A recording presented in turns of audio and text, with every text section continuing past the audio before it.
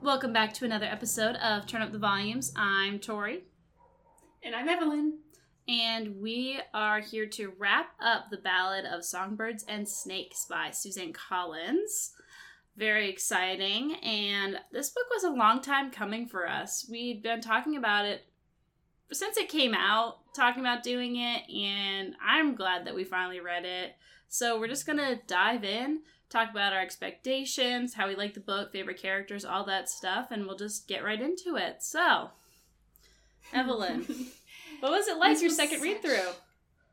Really interesting. Mm-hmm. It was easier because I could just speed read it in a way, you know what I mean? But I also was able to pick up on a lot of the parallels between the Hunger Games series and the prequel and just like the stuff going on before. But it was also interesting. It was easier to see some of the differences in Snow's journey, like in his villain story. Yeah. And pick up on little things that are like, okay, that's some of your characters shining through really early. Uh-huh. Or some of the things that he'd say, you'd be like, lots of foreshadowing going on. Mm-hmm. You know what I mean? But What did you think your first time? I'm really curious because, like, we talked about this last time, how a lot of people either hated this book or loved this book.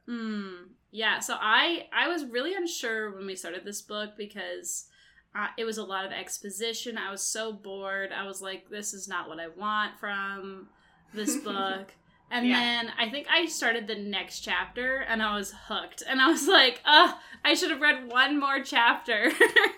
Right? But I read through the book in like 2 days at that point. And I absolutely love this book. There's definitely things that I was like, I would have liked more like detail on that or something. But overall, I thought it was a really good prequel. It definitely scratched that Hunger Games itch I think I've been feeling since we reread the series last year of like just wanting more and wanting more information. Like I said last episode, I'm a really big fan of lore and kind of world building. So I really enjoyed kind of getting more of the history and everything and seeing it all play out, especially near the end of the book where everything's really coming down to brass tacks. So, I really, really liked it. I think I would it made me excited for the movie. So, I'm very, very excited to see how that plays out with the book. That was kind of like my initial overall view of the book. So, yeah. Yeah, amazing. I mean, what did you think about our protagonist? I know it's hard. I'm like, he's the protagonist, but then I remember like it's like protagonists are not always good guys. They're just the main character of the story. I think that Suzanne Collins did a really good job of balancing him, of like giving him enough like not morality, that's not the right word, but like a little bit of sympathy in the beginning, but then kind of watching him fall apart and then being like, no, this is kind of how he's been all along. It's just was like something hiding in him that awoke through extenuating circumstances. It wasn't like he wasn't forced into anything. It was just like it was resting beneath the surface and he didn't even know that he was capable of the things that he does by the end of the book. I kind of enjoyed it. I've always enjoyed a darker main character. I think it's a little bit spicier. It definitely is spicy, and I think one thing even Coriolanus, if that's how you say his name, had said was, he believed that everybody would be like animals and there'd be no order and violent. Like the Hunger Games represented that, if there was no order, nobody enforcing that. And I feel like that definitely really It came out in his character, like you said, progressively through the whole book. Mm-hmm.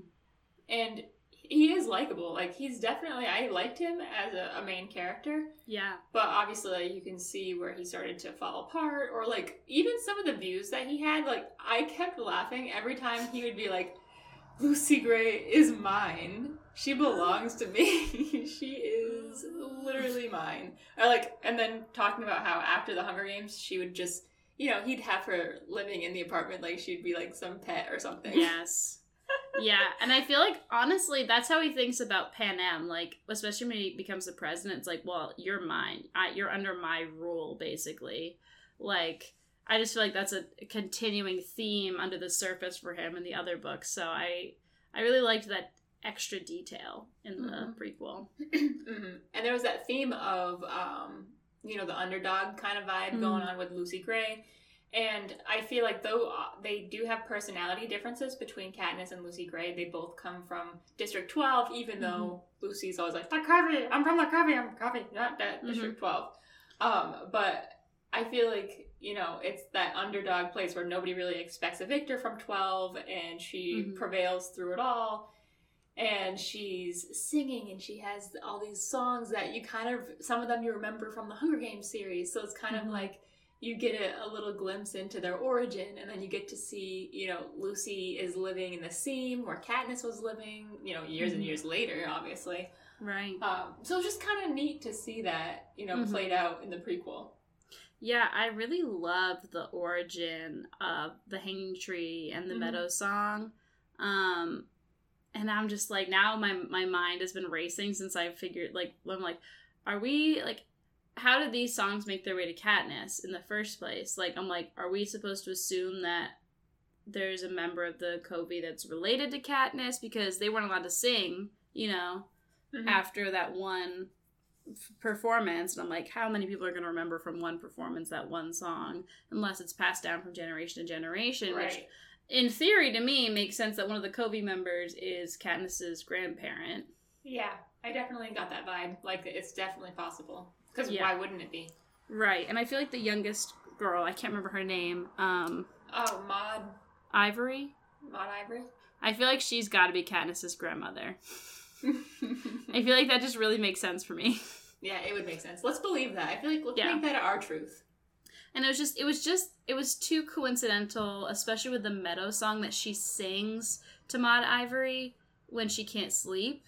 Yeah. And it's the song that Katniss sings to Rue when she's dying. I'm just like, it's just... Yep. It's too coincidental. Yeah. And I was like, there's no way that Lucy is involved anyway, but it's got to be Maud Ivory in some way or capacity is related. So I thought that was really cool. I really loved that whole aspect. And I love that it opens the door for those to be used in the new movie. Just really excited about that. Because I love those songs. So, I also really loved the, because you know how, like, in the original series, it was like, well, we've only had one victor from 12, and that was Haymitch, and I liked how they kept that up with, well, basically this film was erased, this was basically the missing Hunger Games, like, no one even really watched it in the districts, like, really only the Capitol knows anything. So I really liked that consistency, that continuity through the books, because I was like, because when I was starting, I was like, there's no way Lucy can win because there's only been one victor from District 12, and that's Haymitch. So I was like, how are they going to pull this off? Yeah, I know. And yeah, I really loved that continuity kept through the books, and I was like, honestly, that makes sense. That makes total sense, actually. It does make sense. And it's interesting to see the difference between how the Hunger Games was viewed at the beginning versus how it kind of like progressed with President Snow being like in charge of it and evolving it. Like how they even were like, oh yeah, apparently that girl was like on the Hunger Games, or apparently blah blah blah, like oh, she just got back from the Capitol, oh wow, like people weren't really sure. Whereas fast forward to, I don't want to say present day Hunger Games, but the Hunger Games series where it was like a big deal, there's the mansions, there's all these perks that come along with being a victor. And they just aren't. It just wasn't like that in the beginning. Yeah. I really liked the whole, especially in like the epilogue of the book, where basically all the things we know about the Hunger Games started to exist for the 11th Hunger Games, when Snow starts working like as an intern with Dr. Gall. Yeah. Like, like you said, the villages, every family in the winning district gets food, like it's a year of plenty, all this stuff that we just, like, are used to in the original series, and even just reading the old series, I'm like, they're just in like an amphitheater. Like, there's nothing special. There's no crazy like bombs going off. Like, it's literally just kids in a ring, right. Like fighting to the death. Yeah, literally. So I really liked all that. Like, this makes sense. So I really like that aspect of the book. Yeah, definitely. Did you have any favorite quotes from the book or favorite phrases? Because I know I did. Well, I loved it when Tigress would always remind Snow, she's like, Snow lands on top. And even when they were writing letters back and forth, she wrote slot. And I was, for the life of me, like, what does slot? Like, what is she saying? What is she saying? And then I'm like, oh, yeah. Yep. I literally wrote down the same thing. I said Snow lands on top, and I liked how it's kind of a continuing theme, even throughout the later books, even if it's just in the background, we don't really see that as much. But it still feels like, I'm like, if I reread the series again now, I feel like I would just still see that energy. Mm-hmm. And I'm like, yeah, I love that she writes slot on the bottom of her letters. That just really, that really gave me a lot of joy. So I also like that. Did you have a favorite character? I definitely liked Lucy. I felt like she was just a really interesting character, like, you know, kind of this wild and free spirit that, you know, for whatever reason drew Coriolanus in. Like, they're just very opposite in that way. But in the end, he ultimately couldn't handle that. And, you know, he had his nice magical self-destruction moment towards the end that we can talk about after. But yeah, I liked Lucy a lot. I think she's really an interesting character, and I like that she, in some way, even disassociates herself from District 12 and kind of views herself as other. You know what I mean? Yeah. As the Cubby, whatever. But what about you? Yeah, I also had Lucy down just because, one, she's just such a dominating personality throughout the whole book. Obviously, she's one of the main protagonists. Like, she's the character B, basically, throughout the whole story. And I really love her energy. I like how she just, from the first moment we meet her, she is just, she commands the plot right from the beginning. And I just absolutely love her. I also love Maude Ivory, even though I couldn't remember her name earlier, but I do love her. And it's only because I didn't look at my book before I started this podcast. I just love how sweet she is, but also, like, very clear on what she wants. Like, I feel like all the Kobe members are all very just clear about everything. I mean, like, no, this is what we do. Like, I'm not going to take any crap from you. Like, this is just our life, and we're going to do it. So, I liked her a lot. And I also liked Ma. Sejanus's mom. I loved her. I was like, I felt bad for her the whole book. I just wanted to hug her. I know. It is sad. Those are my favorite characters. Any scenes or moments that really struck you? So the scene where Lucy is telling Snow that she trusts him, and he's really having this internal moment where he's like, oh, like, what does that even mean?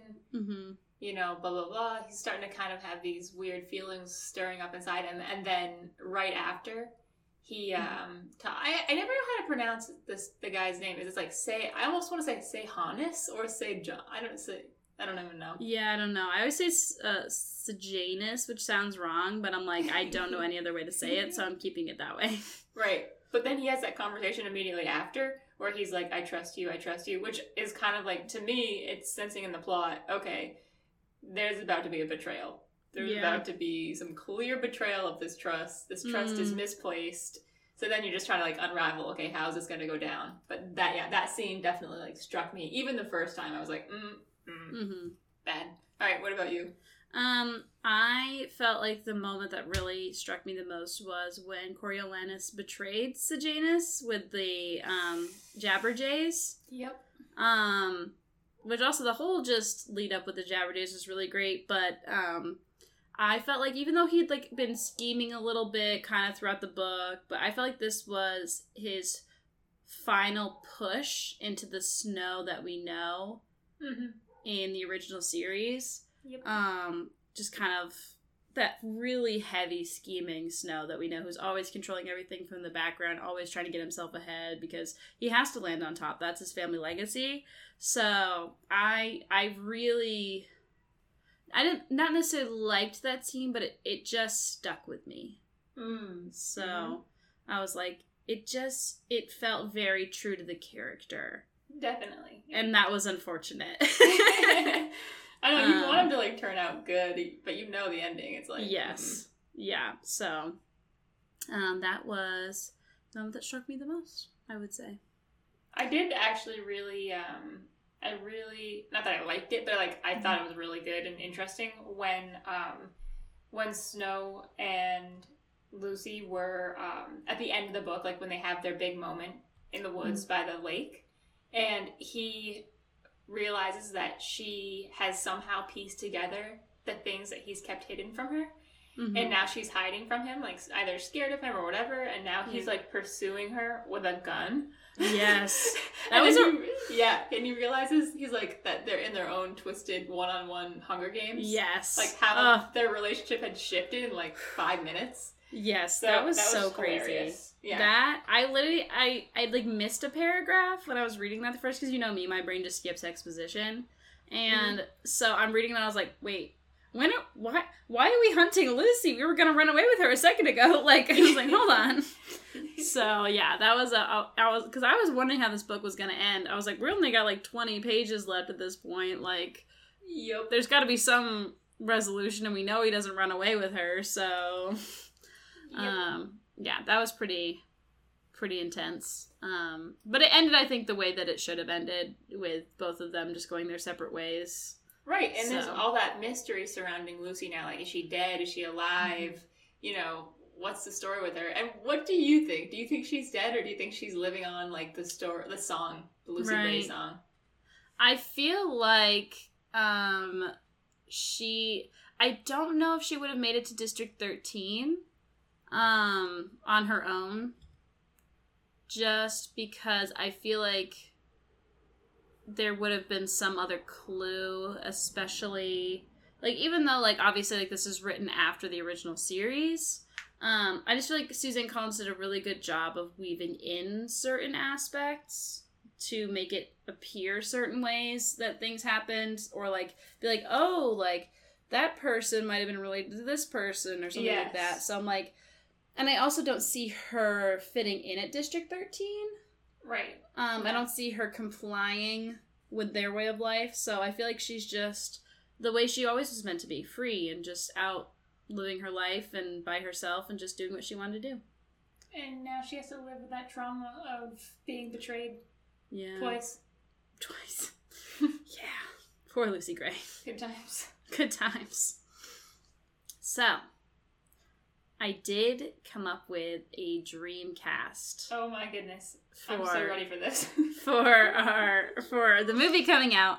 I didn't do, like, you know, like, From Any Time or whatever. I wanted to make it, like, this could be pretty, like, realistic of a casting options. Yeah. Okay. If even one of these people makes it in the movie, I'll be pretty proud of myself. I'm ready for this. Okay, so... You're not going to know half of these actors' names, but I have things to connect them to. Okay, good. But, okay.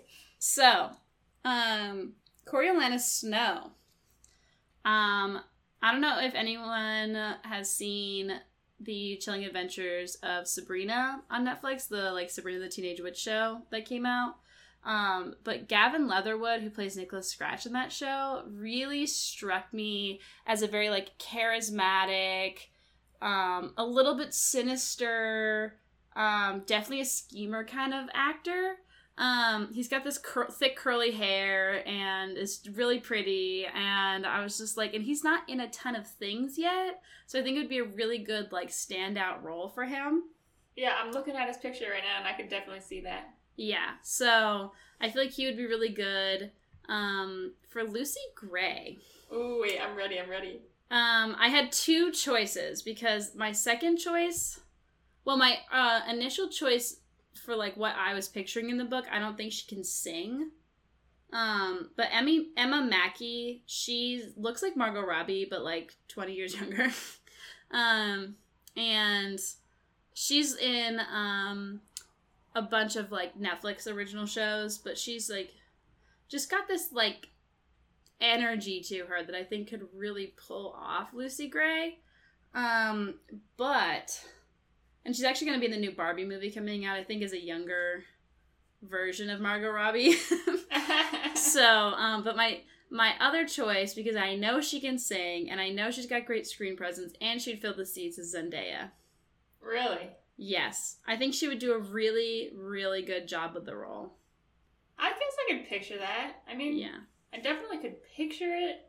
I probably could picture that more than Emma Mackey, because Emma Mackey looks too old to be Lucy Gray. I picture Lucy Gray looking a little bit like more youthful and maybe untouched by, well, not untouched. She's definitely lived a hard life though, so. Yeah. It's hard because I'm like, I could go the new Percy Jackson route where I actually cast people who are age appropriate, or I could go the actual way Hunger Games cast and cast like 20-year-olds. Right. So all the actors that I picked for the kids are like in their early 20s.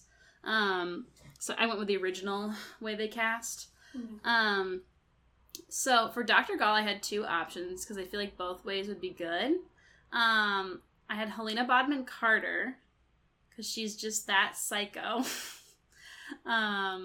Or Sandra Oh. She's been in Killing Eve, Grey's Anatomy, just tons of really great TV shows, and I think it'd be a really great way for her to break into like a blockbuster movie because she's just a phenomenal actress. Mm-hmm. And she just has such range that I think she could really kill the role. But I think Helena Bodman Carter is just like, she is an age-old, like, classic blockbuster movie, like, fill the seats person. So yes, I can totally picture that. Yeah, I think she'd be really good, and I think she's, like, the right age for it, and she's got that whole Tim Burton background that I think would really, like, just connect everything together, so... Right. Kind of that crazy pants look about her. Yes. So I think that she'd be really good. I've seen her play, like, crazy doctors before, so I'm like, this would work. Perfect.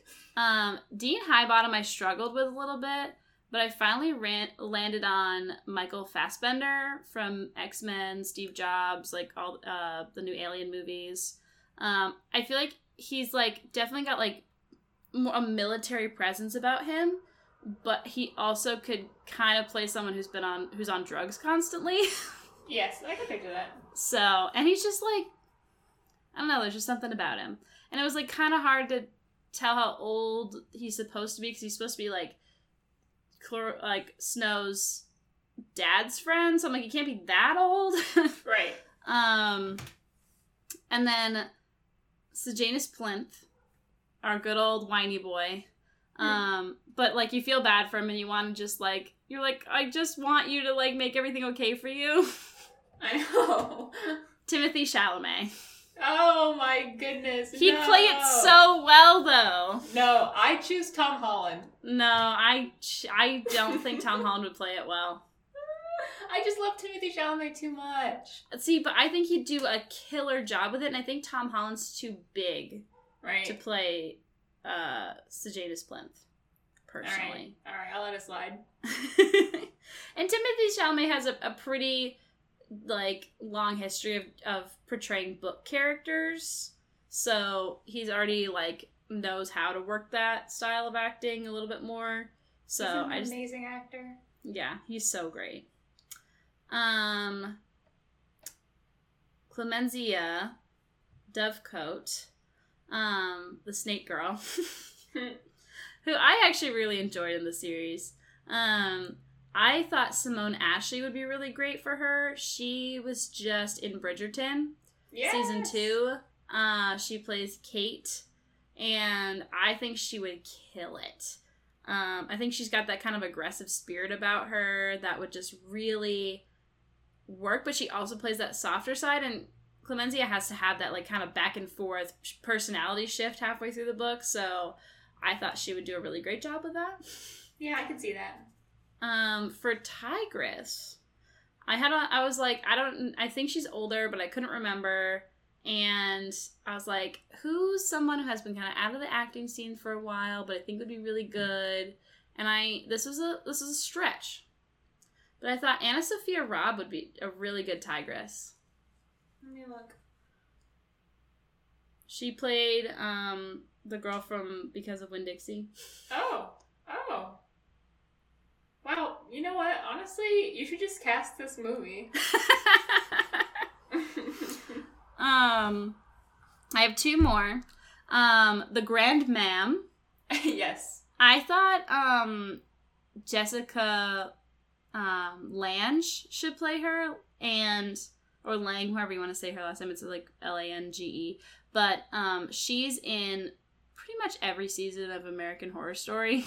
Yes. And she's just, I could just see her in that like fancy dress, being a little cuckoo, but like also cultivating respect, just when she walks in the room. So I thought she'd be a really great choice. And then lastly, I cast Lucky Flickerman. Okay. Because very important to me. And I thought Rami Malek would be a really good choice. Yes! I'm like, I just think he could play a like magician weatherman who just doesn't know what to do with himself. Wow. Honestly, guys, I want to hear from you. If you think that Tori's casting was 10 out of 10, I think it was 10 out of 10. Thank you. Yeah. I worked really hard on definitely, it. You understood the assignment. I told my roommates my casting choices, and they're like, you should send an email to the casting director. And I was like, honestly, where do I get this email? Where do I find this email? Post it on Twitter. It's basically the same thing. Yeah, literally. So anyways, that is my dream cast. Obviously, there's like tons of more characters, but I was like, a lot of these characters are gonna be really great upstart choices for like newer actors, just like the old series was. So I think it'd be a really great way to introduce a lot of new, fresh talent into the industry. Yeah. So that's why I left a lot of stuff empty, because I was like, there's just too many, and also, you know, I got the people in I wanted, and that's that. Yeah, I mean, honestly, I'm not going to argue that. All right, so wrapping up, who would you recommend this book to and why? Ooh, well, obviously, to any Hunger Game lover, you know, I was one of those people that loved this book. I didn't hate it. I could see maybe why some people might not like it. But I really feel like it was true to the Hunger Games series, though the writing style seemed a little more mature. But it was really, really good. So if you like the Hunger Games, I highly recommend reading it. You know, and if you're a dystopian reader, it's always a good read. You could read it before even reading the Hunger Games series, or without reading the Hunger Games series. So that's who I would recommend it to. What about you?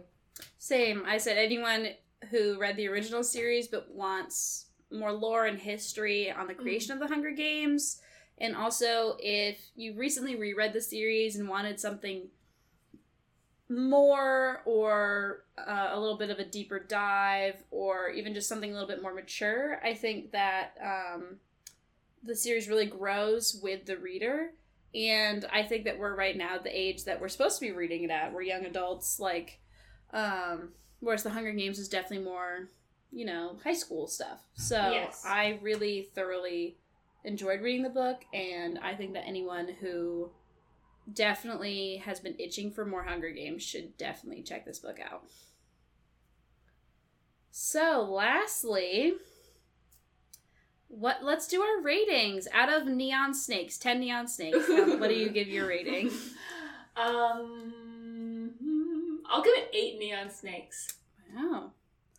High praise. Yes, I loved it. This book was great. I liked it a lot. What about you? I gave it a 7 out of 10 Neon Snakes. All right. What I liked about it is like I felt there's a lot of, you know, great content. I liked the character development, everything like that. But I would have liked a few more gaps filled in with the original series and some more closure on characters. I mean, Lucy, I liked the mystery of it. Yes. But I would have liked a little bit more lead up with the District 12 characters, since I feel like we know so many of them in the original series that I would have liked a few more nods to, like, the people who work in the Hob and, like, things like that.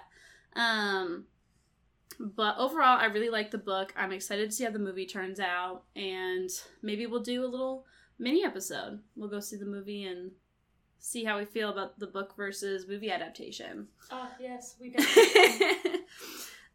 So anyway, guys, that is the Ballad of Songbirds and Snakes, all wrapped up tidy with a bow. So let's talk about next month. Next month, we have a surprise book that we have been so excited to announce. Evelyn, would you like to do the honors? I would love to. We're going to be reading Twilight, so buckle up. Yes, very exciting. I have never read it. Wow. Evelyn, it's very important to you. It is, and I think that I will, I'll dig out my Twilight shirts. I have an extra Twilight shirt. You could definitely wear it while we read. Perfect. And, you know, maybe I can send you some photos of my collectibles. They're right. Twilight Barbies. Your memorabilia. Yes. So, I'm really excited. Yes. Super excited to be reading Twilight by Stephenie Meyer, and we've been talking about doing this book for probably since the beginning of last year. But this is going to be kicking off our summer series. Drum roll. I don't know how to add in sound effects. And that is going to be before they were adaptations. And basically, we are going to be diving into 3 books this summer that were turned into films, that were adapted into films, thus before they were adaptations. And we couldn't be more excited. So stay tuned for more information on all of our social media channels about that. You can find us on Instagram at TurnUpTheVolumes, Facebook.com/TurnUpTheVolumes podcast, Twitter at TUTV_podcast, and you can email us at TurnUpTheVolumes@gmail.com and join us in our Goodreads discussion group by clicking the link in any of our social media bios. And with that, guys, we will see you next month for Twilight. Bye, guys. Bye.